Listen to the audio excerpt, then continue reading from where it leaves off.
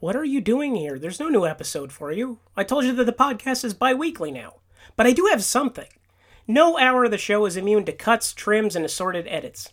Sometimes there are things that I'm dying to talk about but just can't fit in an episode or doesn't work into the flow.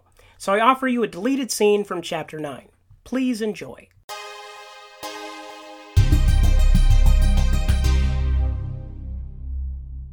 How do you syndicate a 2-hour comedy? Better question, how do you syndicate anything that's 2 hours long? There is no slot longer than an hour, so you'd have to cut the original program in two.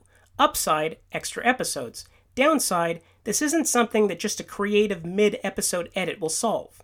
Comedy Central had been pestering Best Brains for a more manageable version of Mystery Science Theater 3000 for most of the show's life, both for syndication purposes and just to meddle. And in 1993, the Brains finally relented to the pressure and began collaborating on a shorter version of everyone's favorite Cowtown puppet show. First, they selected 30 choice episodes from the 3rd, 4th, and 5th seasons. Cave Dwellers, Gamera, Pod People, Time of the Apes, Daddy-O, The Amazing Colossal Man, Fugitive Alien, It Conquered the World, Gamera vs. Giron, Earth vs. the Spider, Viking Women and the Sea Serpent, War of the Colossal Beast, The Unearthly, Santa Claus Conquers the Martians, Space Travelers, The Giant Gila Monster, Teenagers from Outer Space, Hercules Unchained, Hercules Against the Moon Men, The Magic Sword, Tormented, The Beatniks, Crash of Moons, Attack of the Eye Creatures, The Human Duplicators, The Day the Earth Froze, Manos, The Hands of Fate, Secret Agent Super Dragon, The Magic Voyage of Sinbad, and I Accuse My Parents. The cast and crew came up with the perfect format. Each episode would be divided into 2 separate hours, both bookended by short host intros and outros. The second hour intro devoted to recapping what happened in the previous hour. That way the viewer could follow the movie even if they caught it for the first time, but were only presented the back half. And they had some thoughts about a potential host.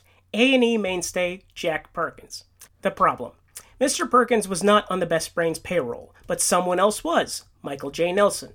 Mike had played Perkins in the host segments for Experiment 310, Fugitive Alien, as a long-winded doofus who would take every possible opportunity to blather on about tangential topics of no consequence. Kinda like this podcast.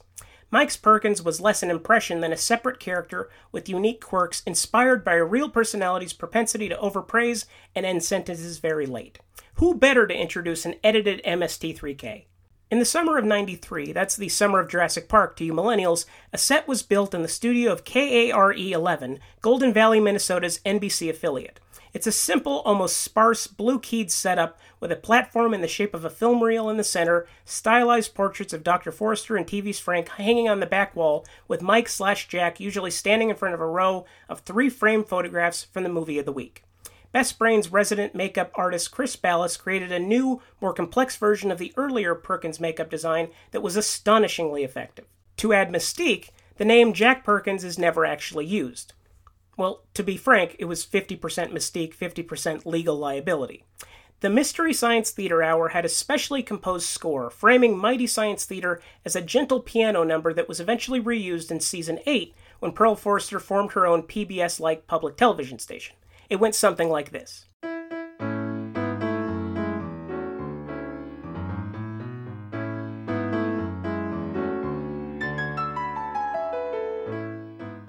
Hello.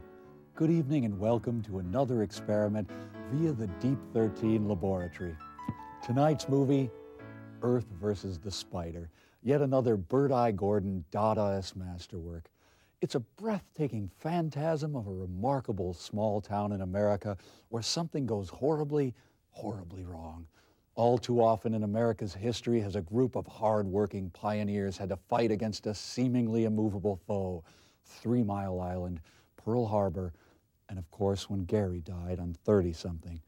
The opening theme would be my favorite thing about the syndicated version were it not for the end theme, during which the lights in the studio faded out and Jack/Mike's silhouette would do a bit of visual shtick, everything from chasing a stagehand with a scimitar to laughing maniacally to beginning to choke and having to be saved by another stagehand.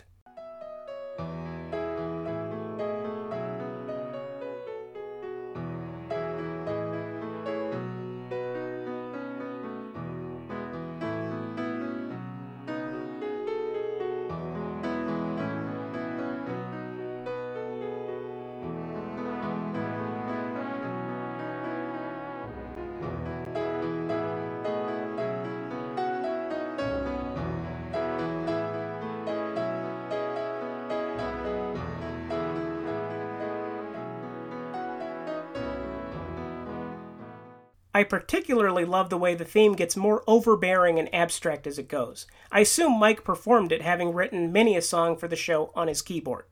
Fun fact, for the only time during the show's run, Kevin Murphy and Trace Beaulieu are credited as executive producers during the closing crawl. Funner fact, I may be the only person who finds this interesting. Mike's Jack Perkins is on point throughout the remarkably short introductions and wrap-ups, rarely running longer than a minute and a half, but packing plenty of jokes, fake trivia, and recycled props from the corresponding episode's host segments. Here's a rundown of the highlights. For Fugitive Alien, Jack makes no mention of having appeared in that episode. Weird. The Unearthly features one of Jack's most peculiar attributes, referring to things that remind him of Satan. Crash of the Moons has the most quote-unquote informative intros, although every compliment delivered is backhanded. Hello. I was just picturing myself a master of special effects, making people's visions come to life no matter how fantastic. Today's feature, Crash of the Moons, has plenty of taut drama peppered with mind-bending special effects. It was the Captain EO of its time. That crow makes me laugh. You know, I even tried building a replica of my favorite automaton, but I cut myself and had to stop. Cut myself rather badly. Crash of the Moons was a feature version of the Rocky Jones TV series. It was hoped that the Rocky Jones series would spawn a string of highly successful films. It didn't. Well, that's all for now. Join us next time for the Mystery Science Theater Hour. For Manos, the Hands of Fate, Jack shares a thought about Torgo that tells you more about his life than you ever need to know. Torgo appears to lack hygiene skills, and were I to meet him in person, I have a feeling he'd pack a stench that could knock a buzzard off a gut wagon, to borrow one of Pop's saltier tropes. Speaking of odor, you know, dear old Dad could get pretty ripe after a day of splitting wood. Secret Agent Super Dragon features a different kind of overshare, which I have to assume Frank Conniff had a hand in, given his love of spy movies. My name is Dragon, Super Dragon. You know, as a kid, I was not exempt from the powerful lure of super spydom, casually winning millions of some foreign money at exotic casinos, pistol-whipping thick-necked henchmen, drinking champagne from the belly buttons of women who later try to stab me, and darn it, I wanted that license to kill. But then I got into voiceover work and the dream faded. Well, see you next time. Bye-bye. And appropriately, the final MST hour, I Accuse My Parents, ends with the aforementioned darkening of the studio and Jack breaking down and crying, ending up in a group hug with various stagehands. The Mystery Science Theater Hour originally ran on Comedy Central from November 1993 to December 1994 and was syndicated to local non-cable stations by Tradewinds Television from September 1995 to September 1996, presumably ending when the show proper migrated to the Sci-Fi Channel, which was owned by Universal as opposed to Comedy Central's parent Viacom. No episodes of the show exist in a complete form, but can mostly be found on the corresponding episode DVDs from Rhino Home Video and Shout Factory as supplements, with a few exceptions.